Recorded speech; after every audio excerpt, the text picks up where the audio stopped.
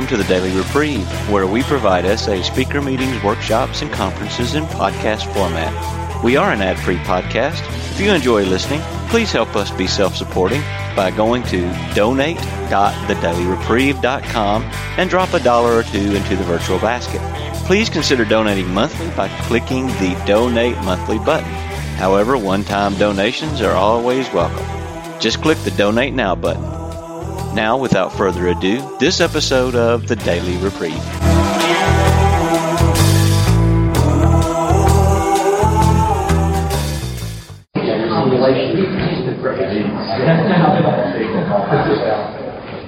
Step 10.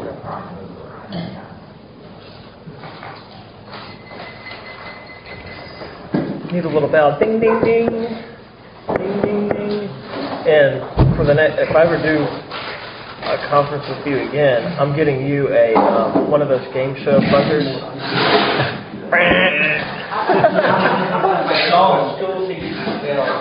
That and a game school and a game show buzzer for Robert. Don't have to hurt that voice there. Just get the hook. The hook. Okay, this brings us to step 10. Pardon me? Well, we brought a lot, kind of put that upon ourselves there. Step 10. Do you want to start this time in the 12 and 12, and then I'll finish the big book? Or you just keep it as we're going? Up to you. I don't care either way. Well, why don't you keep it in the 12 and 12, or the big book, because it came first. There you go. There you go.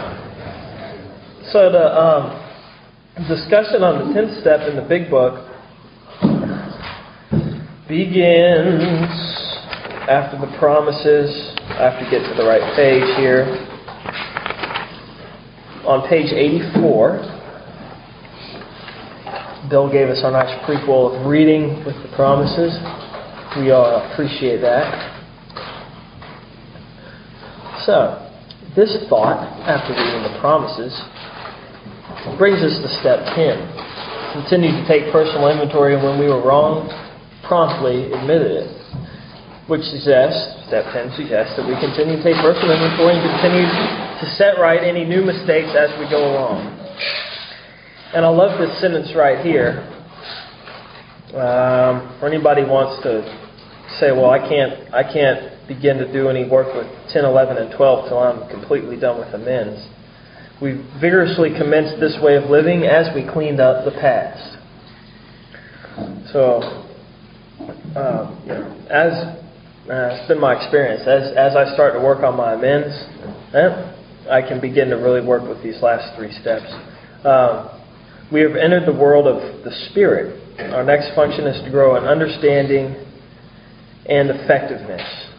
And I like to pause right there. I have that underlined with understanding and effectiveness. And just what does that mean? Not to just blow by that sentence. Understanding, a fuller understanding, I think, of working on amends, understanding of others, a fuller understanding of myself as a child of God, and in my effectiveness to others, and ultimately to God Himself. And obviously, this is not an overnight matter.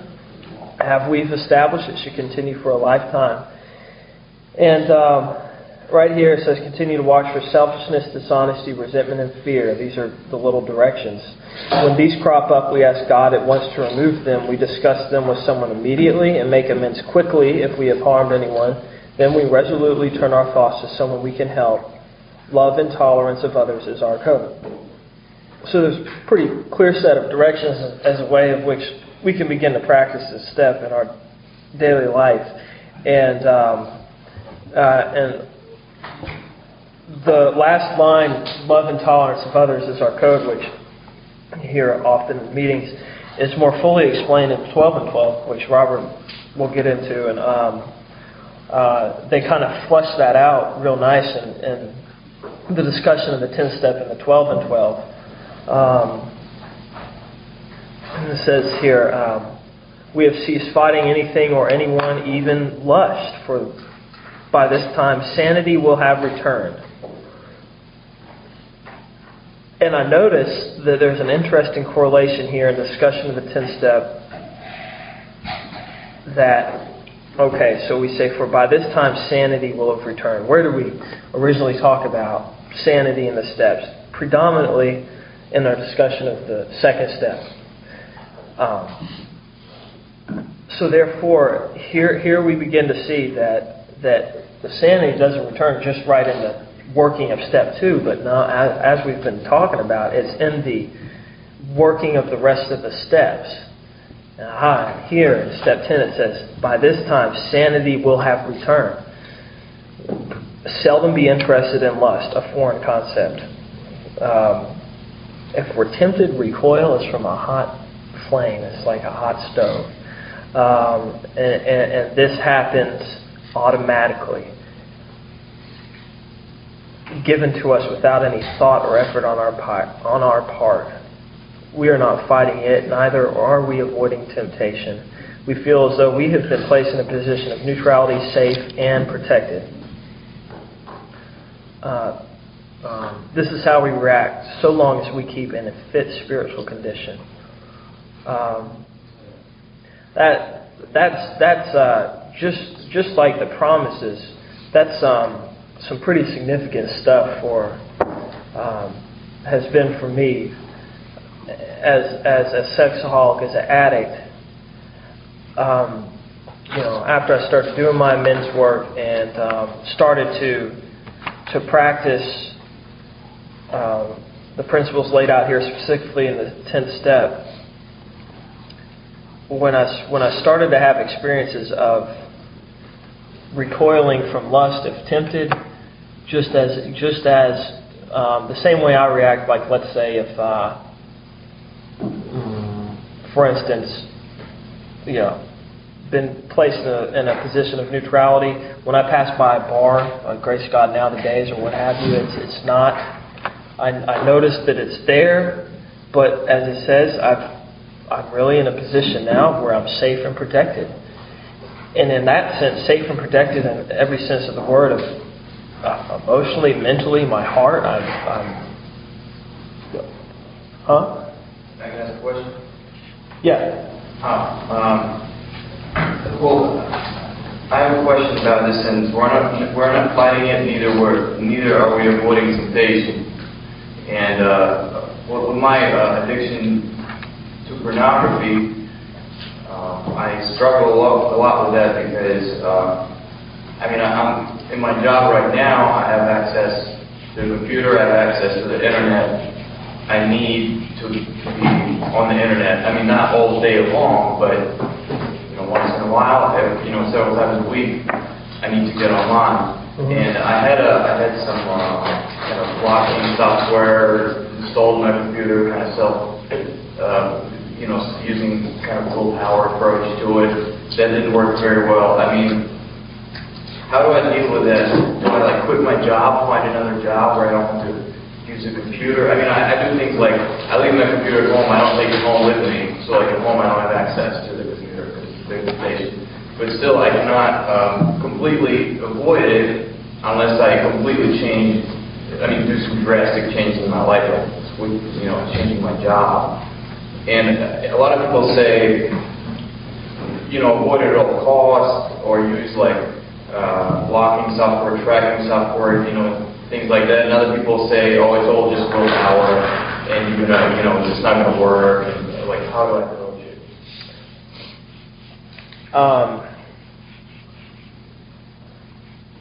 My experience has been,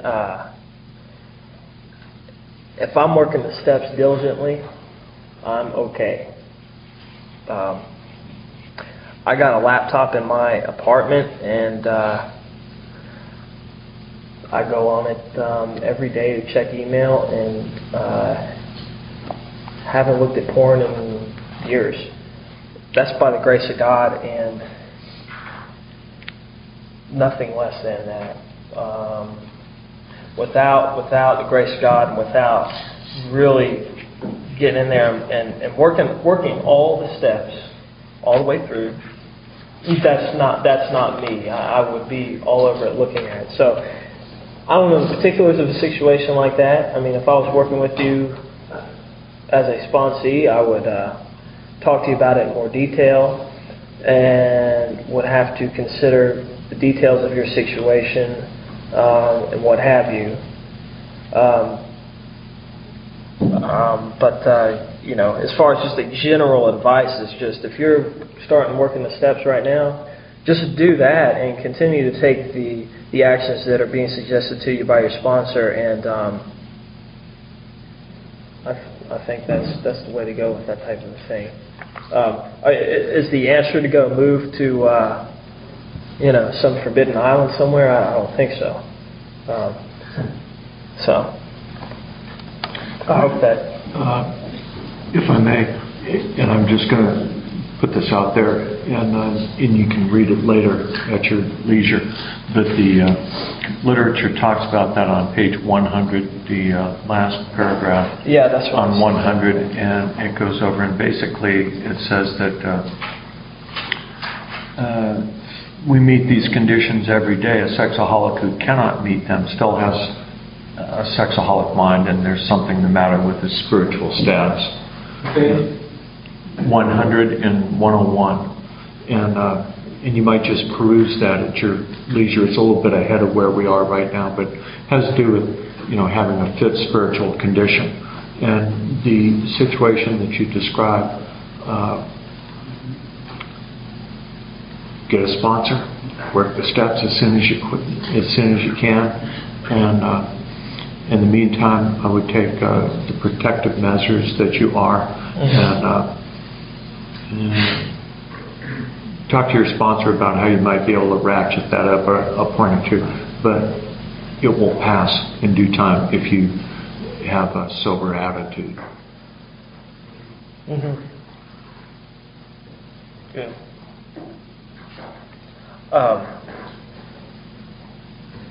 Let's see here. So here I noticed we noticed that there's this connection to the second step there at the bottom of page 84. By this time sanity will have returned.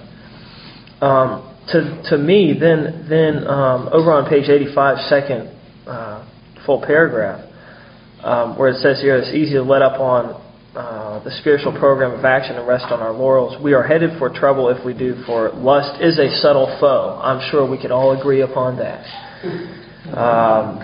By God, it is. We are not cured of sexualism. And boom, right there, that sentence, that keeps me, that reminds me of my first step. That keeps me connect. That's a first step connection for me right there. What we really have is a daily reprieve based on the maintenance of our spiritual condition. That spiritual condition being established in the working of the steps up to this point, nothing less than that. And what's the daily reprieve on is beginning to surrender every day to this process. Every day is a day when we must carry the vision of God's will into all of our activities. How can I best serve Thee? Thy will, not mine, be done.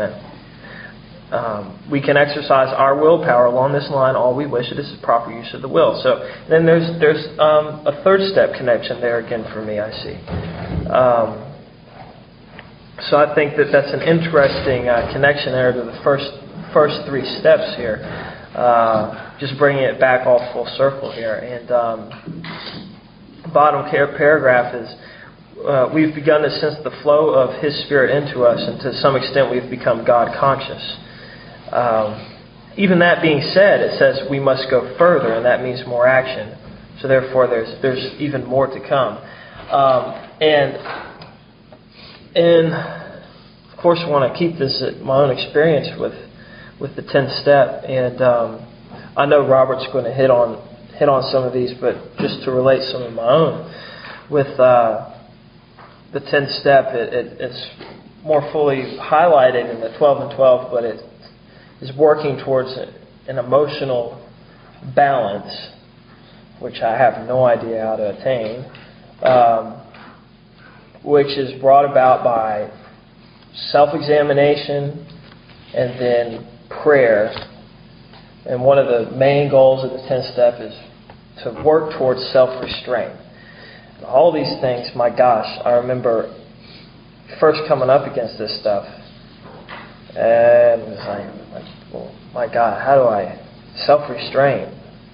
I know nothing of self-restraint. I know a lot about, I could tell you how to be self-indulgent in every sense of the word.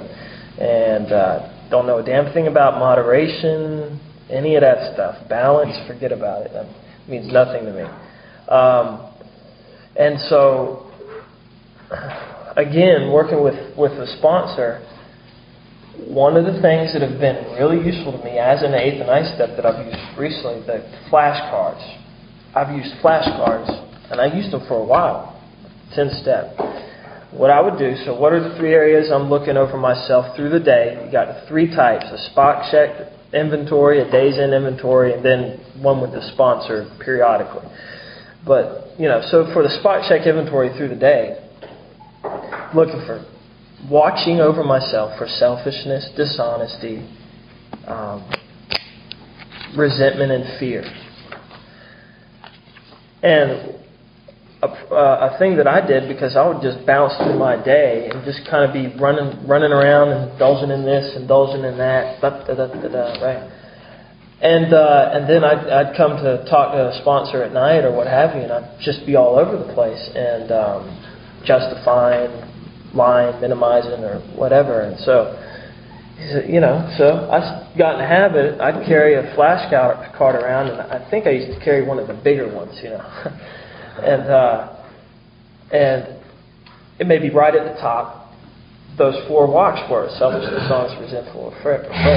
And if anything came up from the day, I just jot it down. Resentful at Peggy Sue, resentful at Professor, took 5 looks at so-and-so or whatever, and then at the end of the night was able to, help me. It helped me toe the line, and what it helped me really begin to do is to begin to notice myself, and help me to begin to become more awake and present and aware of myself,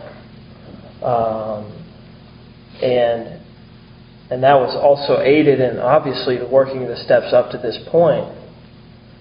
But just like I was talking about how, it says here, when we notice, watch for selfish dishonesty, resentment, and fear. When these crop up, we ask God to remove them at once.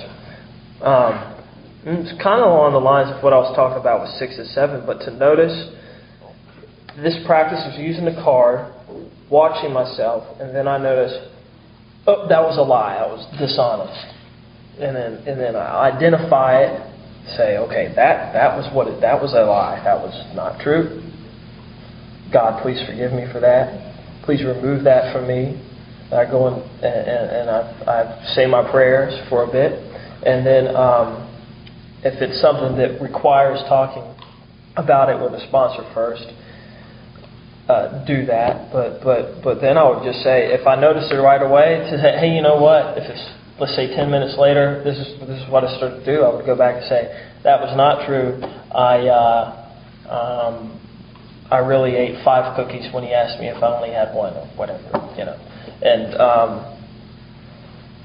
that practice of just beginning to make prompt amends when appropriate really started to help me and, oh my gosh, changed me in a lot of ways, because that practice really started to get me in touch with with reality more, and just in the present moment in life, and this step really also speaks to me of the question we had earlier, life on life's terms, and just being a human being dealing with other spiritual beings, as he says, and if I've noticed that I've done something wrong, and it's just a fairly minor thing that can be dealt with just immediately, I recognize it between me and God, and say, I apologize for that lie.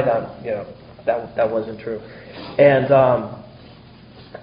that was an action that I could started to take in the direction of the suggestion that I was getting so much at the beginning of recovery, with people telling me, just tell the truth, Adam. Just get honest. Get honest, Adam. Tell the truth. Because I was always bullshitting everybody, and they were tired of it, and I sure didn't know what the hell to do about it. And I guess I was in treatment for 14 months, over a year. And I finally just started to experiment with this, trying to tell the truth a bit more, which, of course, I had to first notice when I was not being truthful, and then ask God to remove it from me, and then go tell the person what happened. And then, and the same thing goes for these other defects. And then, and for fear, one of the biggest test for me to see if I'm running some part of my life on self-will is if I'm afraid. This weekend, I've started to get afraid about the amount of work that I have to do when I get back. That's the truth. Now, why do I get afraid about that? Because for that moment in time, I'm trying to think of how I'm going to control it in and of myself. When I know, then I take a moment back, and then I ask God, okay, that's what is known as fear. That is not I. Please remove that from me, God. Direct my attention towards what you want me to be. You want me to be surrendered to you, to be faithful and trusting in you, to be a hard worker, to be focused on my work. That's all I can do. And hell, I graduated college, I'm in grad school, and my work gets done. My work always will get done. But it never fails that at some point, if I start to get afraid about something, if I can practice out a little exercise in relation to fear, very helpful.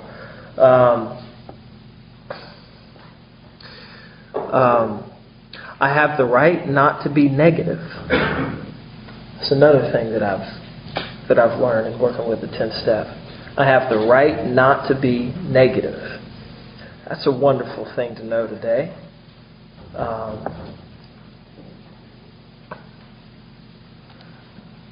And the other thing that I've worked with a lot is the spiritual axiom that I'm sure will be discussed in a moment by my friend Robert.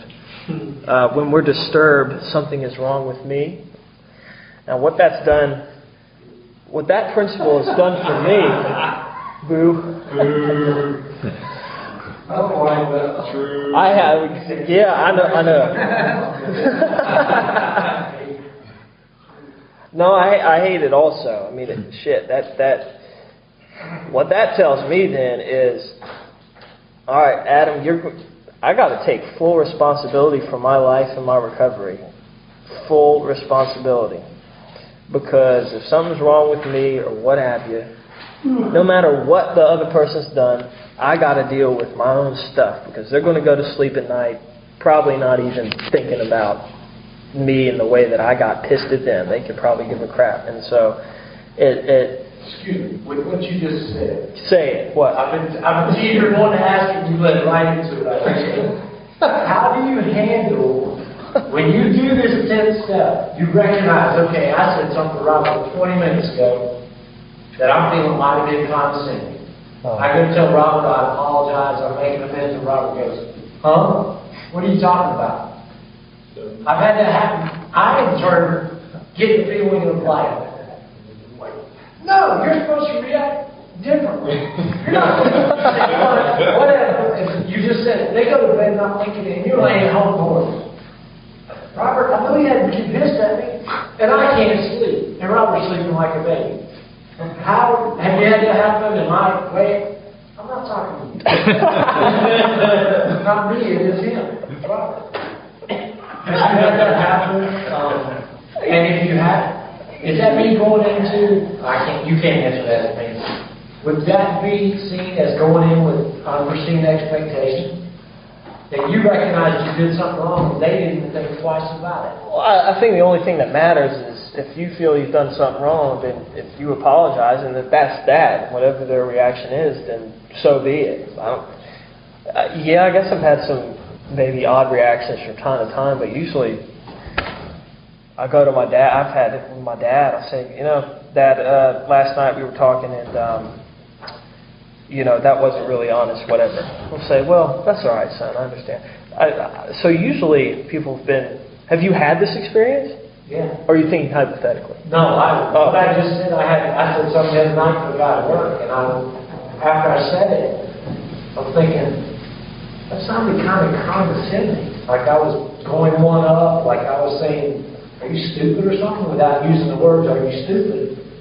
So I went to him and I said, what I said earlier, I think I was condescending. He went, I don't even know what you said.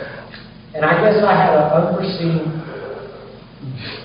expectations of him giving me it's okay, don't worry about it, I didn't think anything about it. And he went, what do you even say? I was like, well, so I got resentful towards him. But I had wrote that down. I'm like, okay, I have resentful towards him because he did not react the way I wanted him to. You wanted to do that? I'm talking to you. I wanted him to show some emotion, I guess. Yeah. Right. I wanted him to show that he took what I said some way. Well, he obviously just didn't notice, and so is that a good or bad or indifferent thing? Indifferent, I would say. I mean, and if you're really trying to work with these spiritual principles, I don't know if he is. And I guess that's what I'm like, all right, God, I'm trying to work the program. He ain't playing the game right. He's not helping me out. I suffer from the same thing occasionally.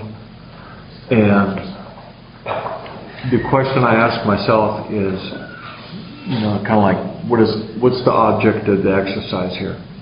Why am I making the amend? To who? Is it to benefit me or benefit him? Yeah. And maybe a little of both. And if I did come across as, using your example, condescending, I'll apologize and I'll make every effort in the future never to do that again. Okay, that takes care of his side of the street. And my side of the street is later, in the evening, when in my quiet time and I'm doing my daily inventory, I'm thinking, okay, what did I say and why did it come across as condescending? Was I trying to act superior? Was it impulsive? Did I, a closed mouth gathers no feet? What were the elements here? Was I trying to act superior? Was my ego trying to get noticed? Did I interrupt this person? Was it rude?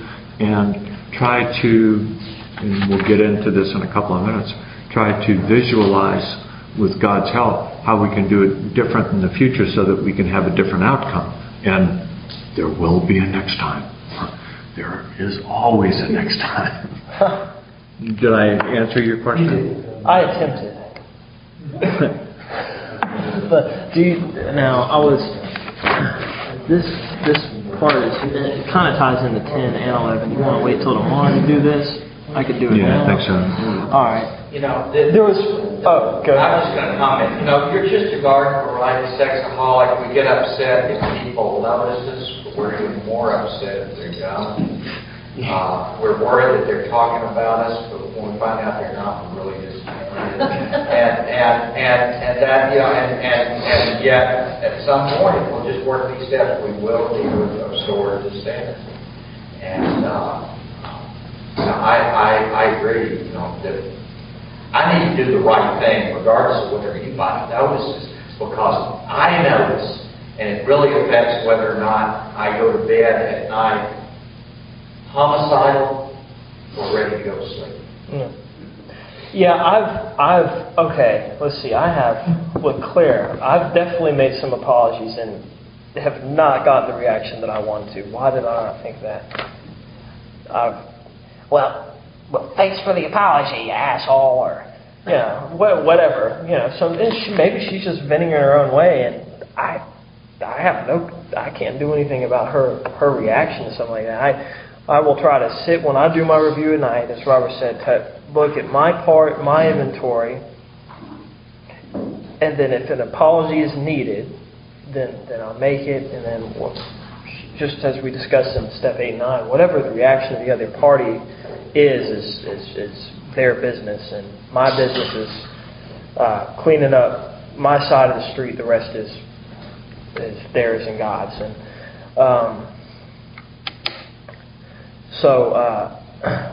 one last thing, and then I'll give it on to Robert for the 12 and 12. When I'm disturbed or something wrong with me, asking me to take full responsibility for my life and my recovery, and that also, it really says that my being attracts my life. And remember Matt telling me that a lot. Saying, your being attracts your life, Adam. He's all philosophical and smart sounding. It's like, whatever. Just trying to get on my nerves with some smart sounding statement. And the more I've thought about that as time has gone on, I've found that to be true, and that and as my life improves and my state of consciousness improves through the working of the steps, my being attracts my life. When I was really kind of my life was in the toilet, I was surrounded by drug addicts and people doing crazy stuff with sex, and this is what my life was surrounded by. And look what my life is surrounded by now. A bunch of sober individuals, people trying to get sober and get aligned with God, and it just kind of so happens that all of my friends and acquaintances and really even the events in my life usually are positive nature, as a result of trying to align myself with this deal every day. And that's a pretty cool deal. Kind of know that, my life it's my life, my happiness and recovery is my responsibility. It's a pretty big responsibility. That means I can't blame everyone else anymore for my problems or unhappiness. But at the same time, that means that, man, if I really sync myself up with God and the steps, then the world is mine, man. And I do think that when aligning my will in the right way, I got a lot of potential and opportunity to do a lot in life. So there you go. Just going to say something quick for Robert. Yes. I'm going to be a sexaholic. When I go to make an amends, and I was advised to do this thing, make my 8th and 9th steps amends, and I still do it today, and I make a 10th step amends. And before I do it, I ask God to give me humility and surrender my expectations of how the other person's going to react. Because I had the exact same problem. I had several people who did react like I wanted them to when I made my 9th step amends, which was almost exactly what John was sharing. I wanted them to do something other than be like one of my sisters. I made amends, and I was very mean to you, very harsh. I yelled at you. I was verbally abusive. And she said, "I thought you were a good brother." No, you're supposed to be really hurt, whatever the script was. And, so now I ask, I surrender my expectations, and please grant me humility, to accept whatever the response is. Because I've done the same thing, I think, what? But, and also I didn't know how to make the 10-step amends until I was at the 10th step. I didn't know how to do it, I would rationalize and I'd point the finger at them a little bit, and, you said this, and that really, I was really mad about that, so I said, I just didn't know how to do it yet. So, Thanks, Ellen. Thanks. We had another question behind it. Yeah. It's that word promptly in the step. Yeah, that's a good word. That's key, because I had a situation where I was talking to a coworker, and and I said something I shouldn't have, and then that immediately, I recognized it immediately. I felt bad, but I went on with the conversation, and then it bugged me the rest of that day, and it probably happened in the morning sometime. It bugged me the rest of that day. I was miserable the rest of that day, thought about it all the time. Went to bed that night, and it was just, I didn't probably get, much sleep that night. And finally realizing that I needed to make the amends the next day because I couldn't call her up on the phone at midnight. And so, and I wasn't going to sleep unless the call was in morning. And then so the next day, and she was late to work, doggone it, so I had to suffer some more. And I finally got over to her desk when I started coming in, and it was like a magnet there. She wasn't all right. And I said, this thing happened yesterday. It's been on my mind, and I wanted to apologize. I was wrong for doing that. And she looked at me like I had grown another head and said, "You were still thinking about that?" And I'm like, "Yeah, this is." And I'm thinking, "Yeah, this is who I am." Yeah. And boy, that word promptly. I try to work that into that step more often now. That was a miserable 24 hours. Thanks. Yeah. I think just what he was saying, I was saying, I think a lot of times the response you get to people is exactly the opposite of what was happening. He was saying that the guy said, I didn't care or something, or I didn't think it. But, come on, the reality is probably he really did care and did think about it. But his response to him, so that he doesn't, his ego or pride is going to be, you're thinking about it, I'm not. Because I've done that 1,000 times. And this woman's probably, same thing. She was probably thinking about it, and yes, it probably hurt her. But when he said that, she wanted the higher road. And I do that all the time in this addiction. When I feel hurt, and somebody comes to me and says something, I go, "Oh, really? You think that was bothering me?" No. That's so common for me in that. It's true. Yeah. Thank you. I appreciate that. Yeah.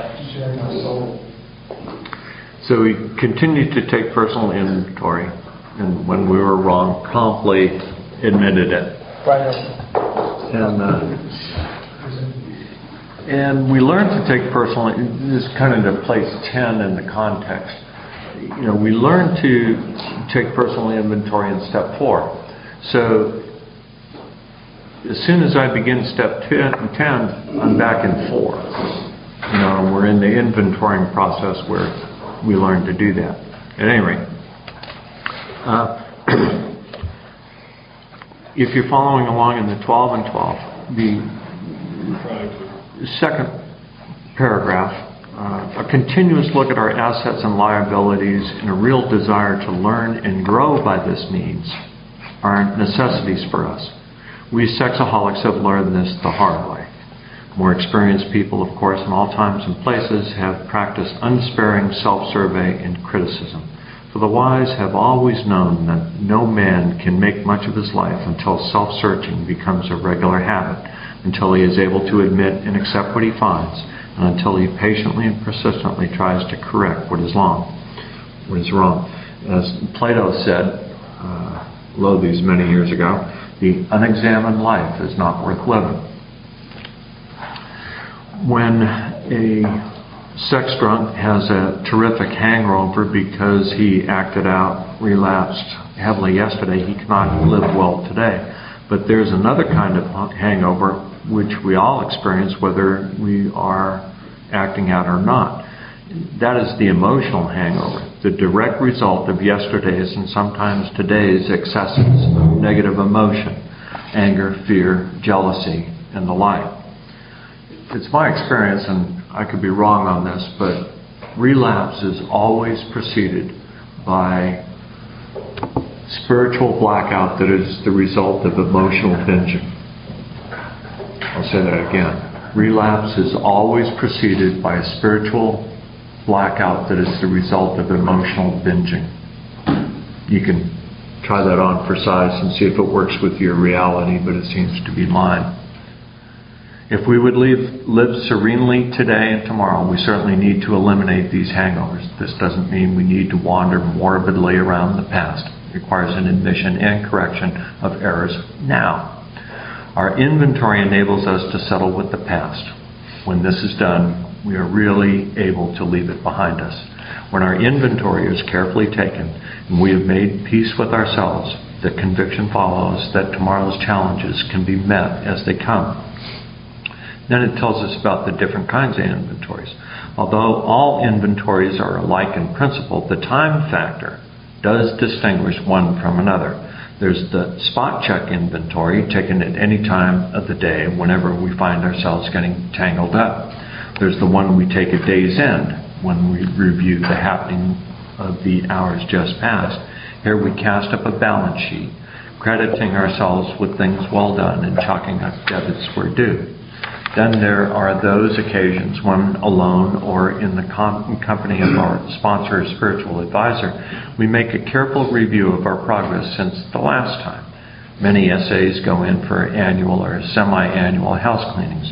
Many of us like the experience of an occasional retreat from the outside world where we can quiet down for an undisturbed day or so of self-overhaul and meditation. Aren't these practices joy killers as well as time consumers? Must SAs spend most of their waking hours drearily rehashing their sins of omission or commission? Well, hardly. The emphasis on inventory is heavy only because a great many of us never really acquired the habit of accurate self-appraisal. Once this healthy practice has become grooved, it will become so interesting and profitable that the time that it takes won't be missed. For these minutes and sometimes hours spent in self-examination are bound to make the other hours of our day better and happier. And at length, our inventories become a regular part of everyday living rather than something unusual or set apart. It goes on, and the sentence we all hate, it is a spiritual axiom that every time we are disturbed, no matter what the cause, there's something wrong with me. Translate, if I ain't the problem, there is no solution. If I'm not the problem, there's no solution. If somebody hurts us and we're sore, we are in the wrong also. But are there no exceptions to this rule? What about justifiable anger? If somebody cheats us, aren't we entitled to be mad? Can't we be properly angry with self-righteous folks? For us as SA, these are dangerous exceptions. We have found that justified anger ought to be left to those better qualified to handle it. Anger has plagued me for so much of my life, and especially in my recovery life, that even though my behaviors have changed, my anger was still there for so many years. And it's like, my anger's still there, although it's a little bit different. It's a lot better. But I think part of that reason is, I think that God enables if you're a human being on the planet, we get to experience anger. Every human being gets to feel angry. And what's God's intended purpose for anger? Why would God have people feel angry? Gives you strength to do what you need to do. Pardon me? Gives you strength and energy to do what you need to do. Well, I think there's a lot of merit in that. Self-preservation? Self-preservation is a good one, I think.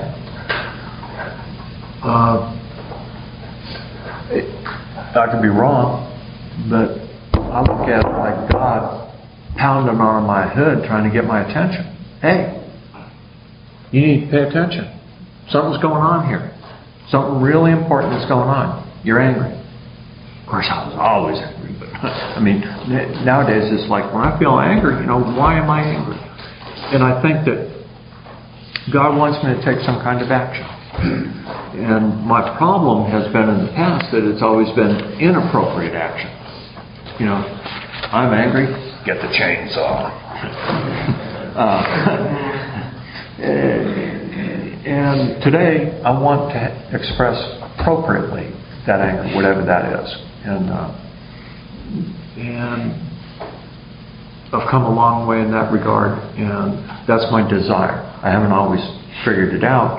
And, we have found that justified anger ought to be left to those better qualified to handle it. I think that, especially in early recovery, that's absolutely critical. And then for those of us that have been around for a while, it's like, let's get out of the anger. That as soon as we're in the personal inventory, it's like, okay, I'm angry. Where do I want to be? Ultimately, I want peace. That's where I want to be. I want to get to peace. So how do I get there? So I'm at step 4. I'm pissed. Who am I pissed at? Column 1. Column 2. What is it that happened that caused me to be pissed at this person or car or IRS or whoever it is? And third, it affects my sex, property, and prestige, sex, social instinct for security. And what was my part in it? What did I do to invite these people to treat me like this, or just send them signals that it was okay to treat me like that? Okay, so now I'm in the process of dealing with it, and then it's admitted to God, to myself, and another human being the exact nature of our wrongs.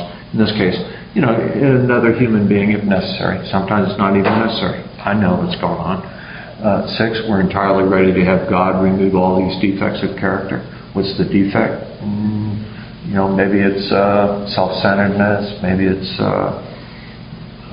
people-pleasing, whatever it is. And 7, humbly ask, one of the prayers. I get to say that 7-step prayer like I mean it. And now it's 8, become willing to make amends to those I have harmed. Who have I harmed? Maybe know me. Maybe I'm the one that got harmed. Maybe I'm the one that, really has suffered from my actions the most. And it's because, in the situation as you described, John, maybe the other guy is totally oblivious to the harm, but I know what I did. I was trying to act grandiose. I wanted to look like I was superior, and I put that guy down in front of other people, and it may have seemed condescending, and it was my own desire to feel superior, to be better than, for recognition, ego, whatever it is. And so how am I going to make that amend? How do I make that amend to me? Well, don't do it. Stop doing it. Don't run my mouth like that. Another good example for me is food and exercise. Used to be a glutton, and ate way too much. A bunch of stuff that I didn't need to be eating. Well, okay, I'm doing my personal inventory every night, and I'm thinking, okay, I really, I don't like myself for, pigging out at the table tonight, and how can I do it different? And I look at going back into my inventory process, and where is my defect, and am I ready to have God remove this defect of character, and humbly ask, and how do I make amends to myself? Well, good news, Robert, you're going to be at the table again tomorrow morning. And let's do it different. Let's try to imagine how we can use a different outcome. Maybe I need some additional help with this outside my program. Maybe I need another program. And I go to Weight Watchers, and I have been a lifetime member and for a long time. Today I eat for nourishment as opposed to eating for taste. And it's for me, it's a way of safeguarding this body temple that my Creator has given me, and I think it's in my best interest to try and treat it with the dignity and respect that He would have me treated, and therefore I try not to abuse it with food. And I don't always succeed, but I'm better at it than I've been in years. I can say the same thing with exercise. That I never used to exercise, and I feel better about myself. I'm not saying anybody else should exercise. For me, I look at how I feel. I look at, what they're charging me for health care, and I don't like paying all that money, and it's like, okay, let me think. if my body mass index is where it's supposed to be, if my resting heart rate is 62, if my blood pressure is where it's supposed to be, my blood panel comes back, and the triglycerides and all are where it's supposed to be. All of these things indicate wellness, are indicators of wellness. And am I doing these things that I know that I should be doing to maintain the body that I've been entrusted with? This is for me. And when I started running, and I happened to run because it's like, I don't know how long I'm going to live, but I want to be healthy as long as I live. When I started running, I was 40-something years old, and I made it between 2 telephone poles. That was how far I could run. And some years later, I started running marathons. But it's been, just a gradual, constant trying to practice my program on a daily basis. And this is where I've ended up. Talks about resentments. Few people have been more victimized by resentments than have we sexaholics. It mattered little whether our resentments were justified or not. A burst of temper could spoil a day, and a wellness grudge could make us miserably ineffective. Nor were we ever skillful in separating justified from unjustified anger. As we saw, our wrath was always justified. Anger, that occasional luxury of more balanced people, could keep us on an emotional jag indefinitely. These emotional dry benders often led straight to relapse. Other kinds of disturbances, jealousy, envy, self-pity, and hurt pride did the same thing. So a spot check inventory taken in the midst of such disturbances can be of very great help in quieting the stormy emotions. Drop down to the next paragraph and it says, in all these situations we need self-restraint, honest analysis of what is involved, a willingness to admit when the fault is ours, and an equal willingness to forgive when the fault is elsewhere. Another paragraph. Next one. Our first objective will be the development of self-restraint. This carries a top priority rating. And another sentence, a couple more down, is one of those that I hate. Nothing pays off like restraint of tongue and pen. Nothing pays off like restraint of tongue and pen. Mouse click. Pardon me? And mouse click. Yes, or mouse click. And it's practice. When I do my daily inventory at the end of the day, and over the years, it's a lot of the same issues are very resistant to change. And, I envision with God's help, it's like, okay, this is how I'm going to do it the next time. And the next time I'm in that situation, I'm in it, more than halfway, and I think, damn, this is bad. It's the same situation. And I'm acting the same way. And it's like, okay, end of the day. Okay, next time, I'm going to do it different. But it's this religious, just persistent application of the step on a daily basis. Is that over time, it's like, I get to that situation and it's finally like, whoa, I recognize that bus 9 times out of 10 before it crushes me now. It's like, I'm not going to do it that way. And gradually, it's like, oh, I recognize this. Oh, I recognize anger. I recognize self-pity. I recognize gossip. I'm not trying to help that person. I'm trying to assassinate their character, And in the South, it's easy to do because you can badmouth anything and say, bless their heart.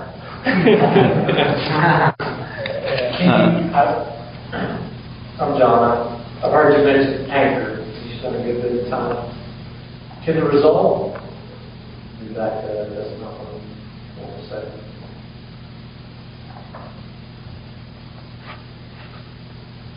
Can any of these emotions, anger being one of them, represent a need that we have? And thus, if we do not approach that need or figure out that need, that's where our problem can go full circle. I think you're getting it, John. Dang Absolutely. 37 years. Absolutely. I mean, in my recovery and in other therapy, anger is not justified, but it is an emotion that I think in the South, growing up, was suppressed. No, you're not supposed to get angry. You're not allowed to have that feeling. But yet, I've had to change those thoughts that I can, as my higher power did get angry in his lifetime. And he showed emotion for a purpose. I'm not saying I should get angry for a purpose to point out something, but there's something that I figured out by getting angry, I'm lacking something. You get hungry, angry, lonely, tired with the Hall method. I have an 8-week-old son, and if those of you who are parents have dealt with that, sleep deprivation is very prominent right now. Thus, if the need for sleep, if I don't get it, my elevation of being angry at my wife, my other son, and other people, in years past, I wouldn't have recognized that. I got angry and said, well, it's your fault, or it's his. He won't stop crying. I've been dealing with this for 4 hours, and I'm angry, and I have a right to be angry.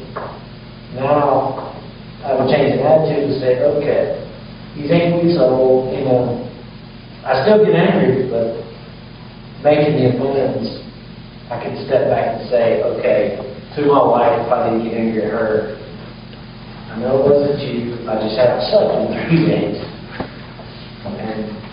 But I feel that getting angry sometimes can be God saying, hey, you're lacking something, and look at your life, you are in need of something, now take care of it. That's what I'm saying when it's God banging on my hood. You know, it's like, there's something going on, I need to pay attention.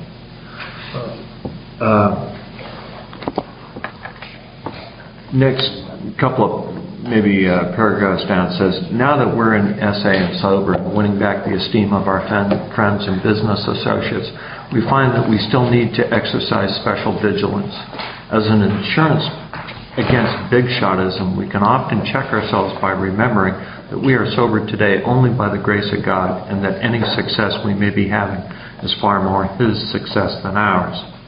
Finally, we begin to see that all people, including ourselves, are to some extent emotionally ill as well as frequently wrong, and then we approach true tolerance and see what real love for our fellows actually means.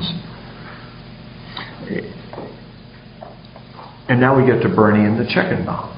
I know you've all been waiting for that. Me for 2 days. You mentioned it Friday. There we go. Bernie and the chicken bone. Bernie is a long-haired dachshund. And he's dead now, to a sponsee of mine. And I was working the steps with actually 4 guys at the same time. It turned out that my preference initially was to work one-on-one. But it got to the point where, you know, it's like I was working through the steps, and a step a week, that's like 12 weeks. And, you know, another guy was lined up, and he said, you know, I'd like you to sponsor him. So I said, okay, you know, when I get done with this guy, you know, you can start. And so, okay, now we've got 2, and then I had another guy, you know, want to work the steps. And I said, well, you know, when I get done, wait a minute, you know, 3 months, 6 months, I can't stack you out 9 months to work this step. I mean, delay is perilous. So, and then there were more guys, and it turned out that there were 4 guys that wanted to work the steps, and you know, it's like, well, I don't know how this is going to work, God, but you know, let's give it a shot. Well, it worked. It's His program. I mean, I've worked this steps with so many guys, so many different ways, and it's always worked well. I mean, this program is just an absolute miracle. And so I'm working with these 4 guys, and after the 5th step, it was like they said, why do we have to meet at Robert's house all the time? You know, why can't we come to my house? It's like, we can go to your house. And I think it's a good idea because when we go over to other people's houses, then we get a much better sense of who they are, especially when we're talking to them on the phone or something. It's like, I can see that person. I get a better sense of who they are. So we started, rotating around. When I meet with guys, when we go through this questions and answers on sponsorship, we meet as equals. I ain't better than you. You ain't better than me. We're just two people trying to stay sober. You're helping me stay sober. Honest to God. And I learn from every man that I've ever worked with. And so anyway, we're working the steps. And two of these guys happen to be chefs. I mean, like, good chefs. CIA trained. And for those of you that aren't in on culinary, it's Culinary Institute of America. I mean, like, good chefs. And so we're going to go over to Chef Jeff's place. And Chef Jeff says, well, I'll fix you dinner. No, you're not going to fix us dinner. This isn't going to turn into an Iron Chef contest, about who can put the best spread out. Because I'm going to lose big time and I don't want to look bad. No, we're not going to do it. This isn't going to be about, putting on the dog for a bunch of guys so that you get to feel good. And he goes, well, look, that's not what I meant, and I understand how that could be perceived. And how about if I do a salad? Okay, you can do a salad. Caesar salad. Chicken Caesar salad. Okay, you can do a chicken Caesar salad. So we go over to Jeff's house, and we're actually working the 10th step. And the other chef brought his dog with him. And Bernie. And Bernie was this long-haired dachshund. Nice dog. Really smart. Was good company. Behaved himself mostly. And so we're sitting in the living room and we're reading through the literature. And we hear this crash, bang in the kitchen. And the guy that owned the house jumped up. And the guy that owned the dog jumped up. And started for the kitchen, and then everybody else thought, let's go see what's happening.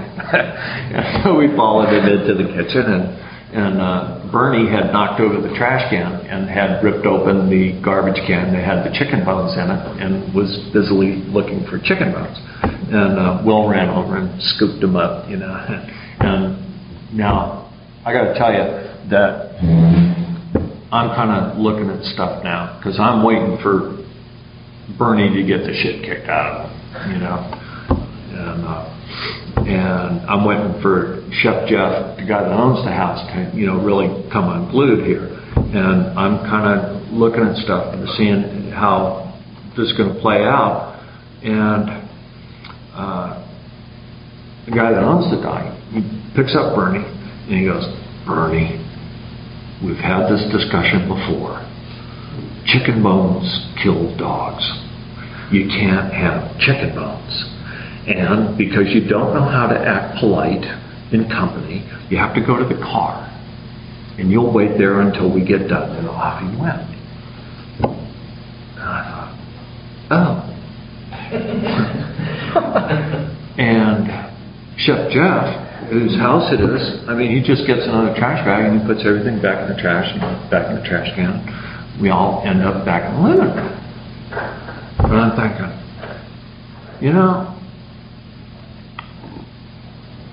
dogs love chicken bones. But they can eat raw chicken bones, because raw chicken bones are kind of elastic and plastic and stuff, and they'll just pass through. But cooked chicken bones get real brittle, and they snap and create splinters, and then they tear up their digestive system and they die. So even though dogs absolutely love chicken bones, it will kill them. And, you don't want to get between Bernie and the chicken bone. And finally, we see that all people, including ourselves, are to some extent emotionally ill as well as frequently wrong.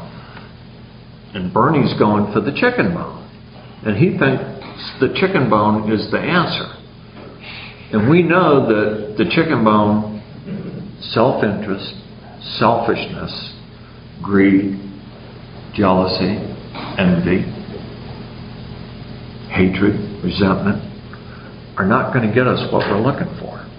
And other people act out of these character defects frequently, regularly, and they mistreat people around them. Don't get between Bernie and the chicken bone. You know, people are jerks, and they will clamor, cheat, steal, threaten, go violent to get what they want, sex, property, and prestige, right? I mean, they're no different than us. So why should I get pissed off when, you know, somebody, you know, mistreats me when, I mean, it doesn't have to be personal. They treat everybody like that. You know what I'm saying? I mean, the 10th step is when we were wrong, promptly admitted it, but I don't got to go to every fight I've been invited to. You know, it's like, if I see Bernie going for the chicken bone, you know, it's not my job to protect Bernie from the chicken bone. It ain't my Bernie. And if it's possible, I'd like to point out to Bernie that those are chicken bones. Sometimes that's not appropriate.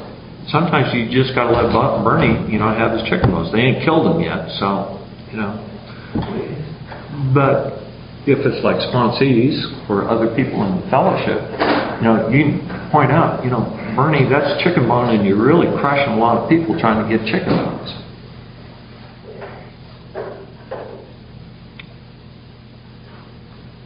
That's Bernie and the chicken bone. It's a good story. And under the chicken later, or JFK or something? That's wrong.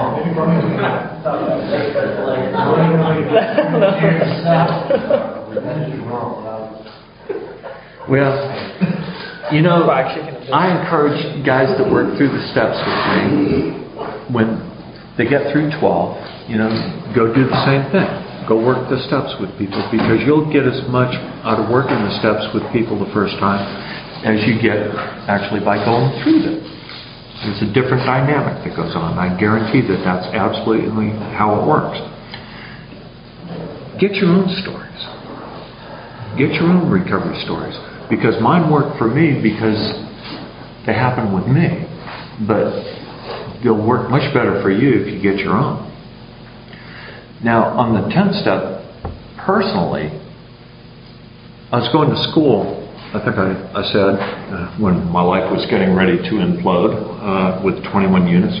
And one of the classes that I had, this was at Sacramento City College, and it was before I got into Sac State.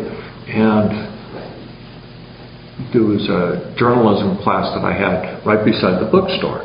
And it got out at like 10 to noon or something, and then I had a class that started at noon. There was a 4-hour lab in the afternoon.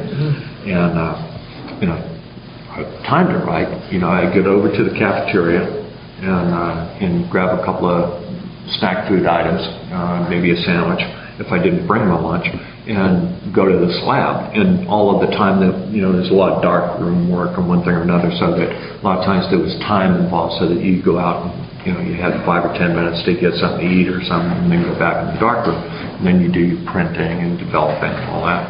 So this was before they had ATM machines. And they had a policy that when I bought my ASB card, my student card, it said that it was my understanding that, you know, you could cash a check at the bookstore and get cash. And so all semester, you know, if I hadn't gotten cash, if I was short on cash, I'd stop in the bookstore and just write a check for cash, $10 or something, and I'd go over to the cafeteria and grab something, and then go to the lab. Well, it was right toward the end of the semester, and I go in there, and there's kind of a long line at the cashier, and I think, okay, I'm going to be late for class. I don't like this. And so immediately I'm impatient and resentful at all these students in front of me. And so I get up there, and I've already pre-written the check. It's already written out and everything. I'm not wasting anybody's time, and I got my ASB card there, and I hand it to this guy. And this guy says, the policy here at the bookstore is that it's $10 over the amount of purchase. You need to buy some. No. That's not the policy. The policy is, I've been doing this all semester. And he goes, well, they've been doing it wrong. It's $10 over the amount of purchase. Why don't you buy a pack of gum?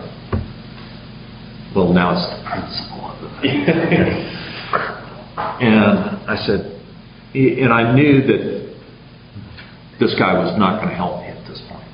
And he had his heels dug in. And I said, why don't you call your boss and check that? And so he picked up the phone and he dialed this number, and he said, there's a student here that has an ASB card and he has a check for $10. And I told him that the policy is $10 over the amount of purchase, and I just want to check and make sure that that's right. Thank you. And he goes, it's $10 over the amount of purchase. And I knew that guy was lying to me. I was pretty sure that guy was lying to me, and that his supervisor told him, that it's go ahead and cash the check. Well, I'd been in recovery long enough to know that I didn't want to make an amend to that asshole. And so I said, where's your boss's office? And he said, it's upstairs over there. And I said, what's your boss's name? And he said, Miss something or other. And I said, thank you very much. And I was done with him. I was going to go have his boss tear him a new one, And so I went up to the boss, and I opened the door, and I walked in, and this woman was sitting at the desk, and I explained the situation. She said, well, I think that if you look in the student handbook, it will say that you can cash a check at the financial aid office for $10, but here it's, $10 over the amount of purchase. And I knew she was wrong. But I didn't have my student book with me, because I'd read that. But I was pissed. Now I'm late for class, and I'm going to be hungry. And being in recovery, I know that hungry, angry, lonely, and tired is not my best interest, and therefore these people are just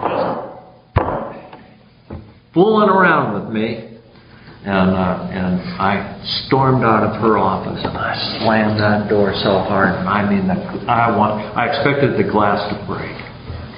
I didn't want it to break, but it was, as I was slamming it, it was like, ooh, wrong. Thank you, God. Didn't break. So I went to class, and I was hungry, and I had this resentment. As soon as I got home at like 4:30, I went right to my student handbook, and sure enough, there it was.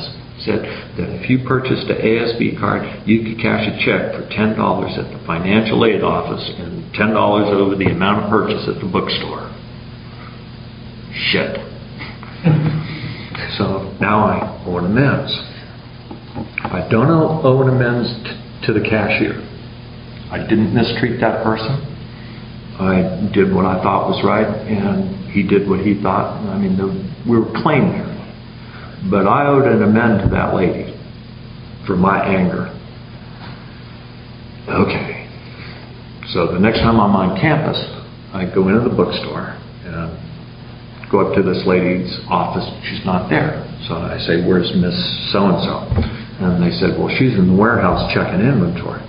Okay, so I find out where the warehouse is. And I go into this warehouse, and it's got all these floor-to-ceiling racks, and it's kind of dark, concrete floors. Not particularly well lit. And so I'm walking down these aisles, kind of like at the library, these long aisles. I'm walking down, and I'm not seeing anybody. And finally, toward the back, and now there's nobody in this place. It's just me and maybe this woman. And I haven't seen anybody else. And I turn the corner, and I see her down the end of the aisle. And so I'm walking down there. And she can hear me, my footsteps and stuff. And she's not paying any attention. She's got this clipboard, and she's like, working like this. And I get, like maybe from me to John away, and she looks up and immediately goes into fear. I mean, she recognizes me, and she knows what I was like the last time I was in her office, and there he is. And my first response was to put my hands up. I said, I want to apologize for my bad behavior yesterday. And it was like her whole demeanor changed. She says, oh, that's okay. You don't have to do that. I said, it might be okay for you, but it's not okay for me. I was out of line.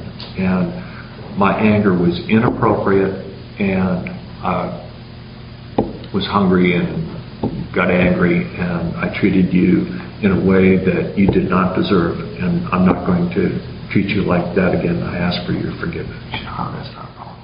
No problem. Well, I'd never seen that woman before that incident at the bookstore. But the next 2 weeks, that woman was everywhere on campus. I mean, I saw her in the halls, I saw her in the cafeteria. I mean, I saw her everywhere. And every time I saw her, we'd kind of look at each other and, acknowledge one another and nod at her. And we have this kind of like a special relationship. Something had happened between us, and we were glad to see each other. That, there was this connection that we had.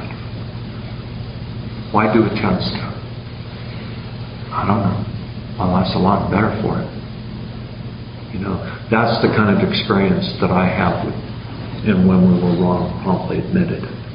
And I think that those are the values and the benefits that we get from step 10.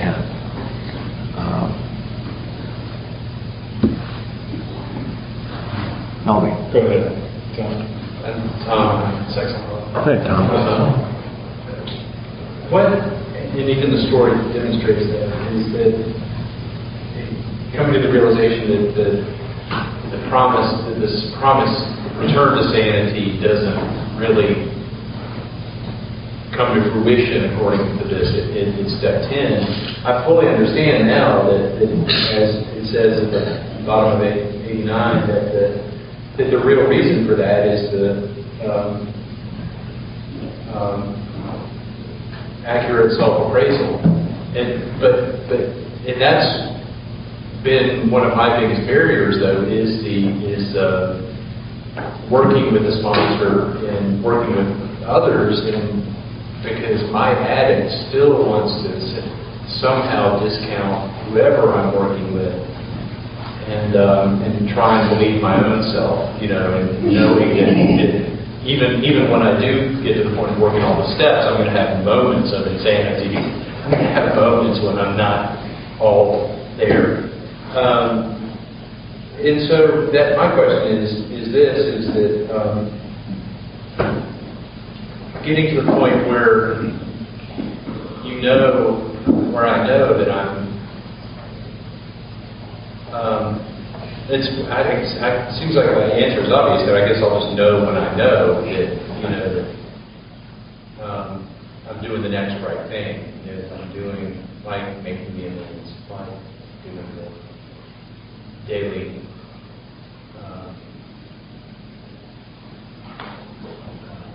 The answers will come by their fruits. By their fruits, you will know them. We take the actions and we get the results. If they're good results, let's repeat the action. If they're not good results, let's change the actions. Right, so it's just a trial and error. Right. You mean you shouldn't try it loud in the apartment? If that's working for you, bro. I can tell you have a question. Give you good stories. Tell me. Mel,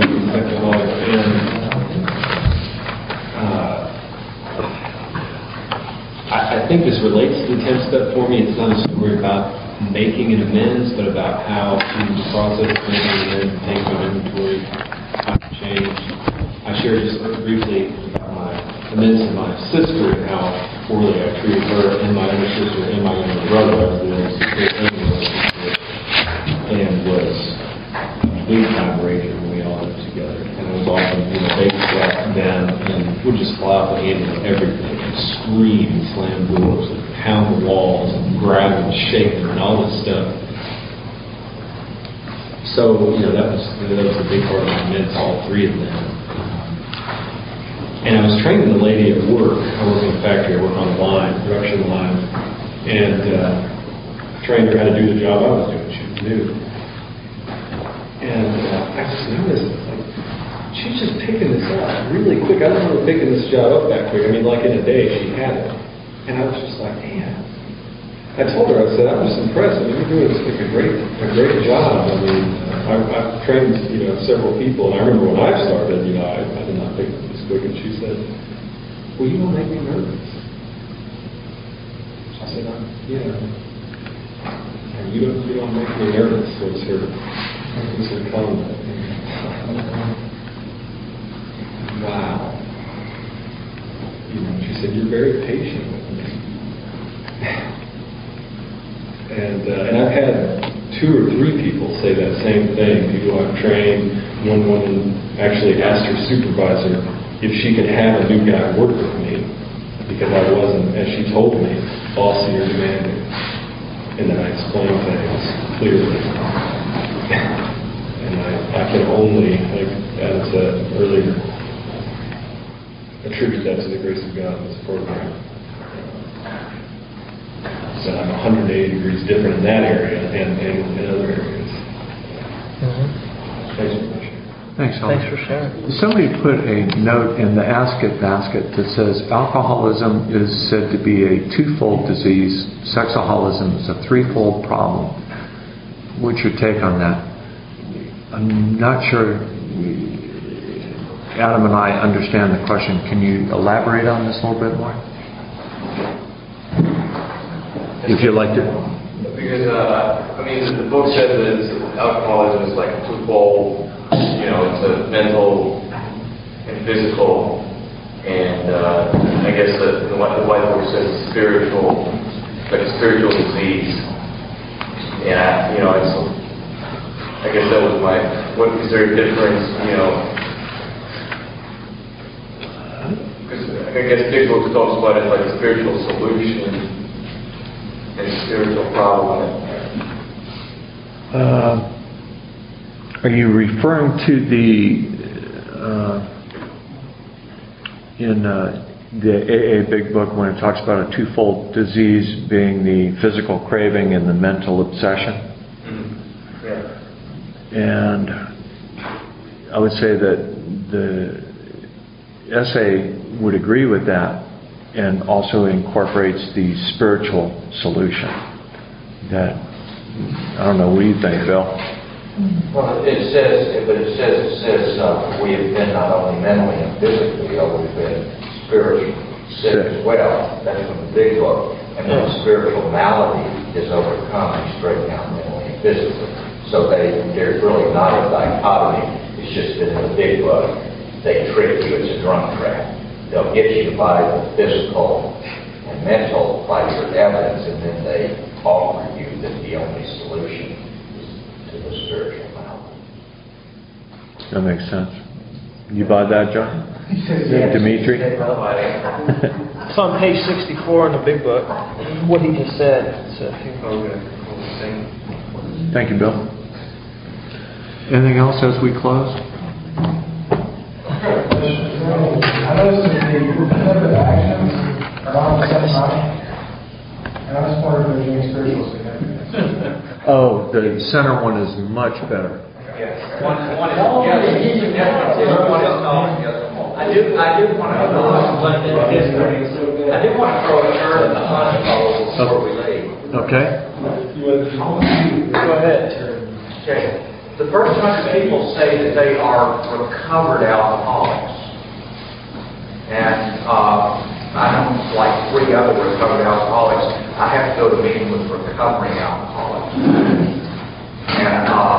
And I guess the question would be, if sanity has returned, the obsession has been expelled, why would you not be a recovered alcoholic who is not cured but has a daily reprieve contingent on the maintenance of the spiritual condition.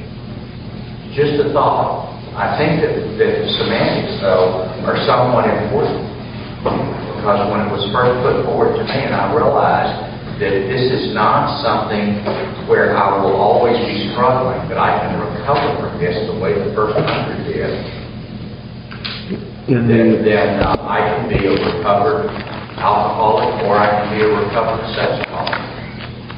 And somewhere around, I think, I'm not sure when it happened. I wasn't confronted with this till I was sober for like 10 years. And somebody asked me that question. If you've done what they've done, and they are recovered, why aren't you? And I talked over with my sponsor and decided, son of a bitch, I'm a recovered alcoholic. I'm a recovered sexaholic. And recovered from what is my question.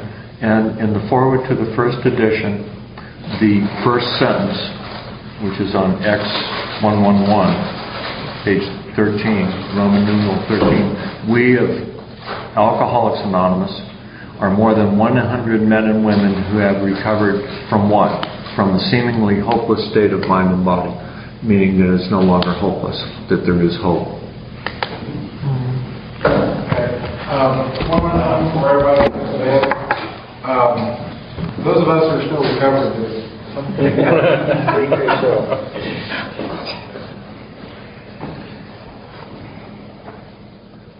Whose Father? Our Father, who art in heaven, hallowed be thy name. Thy kingdom come, thy will be done, on earth as it is in heaven. Give us this day our daily bread, and forgive us our trespasses, as we forgive those who trespass against us. And lead us not into temptation, but deliver us from evil. For thine is the kingdom, the power, and the glory, forever and ever. Amen. Keep coming back. It works. It works. It works. We can leave our...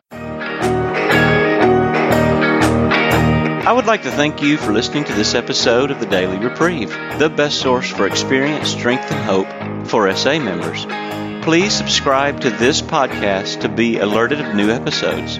Please show your support by donating to the Daily Reprieve by going to donate.thedailyreprieve.com and choosing either monthly donations or a one-time donation by clicking Donate Now. Thank you for listening, and stay tuned for the next episode of The Daily Reprieve.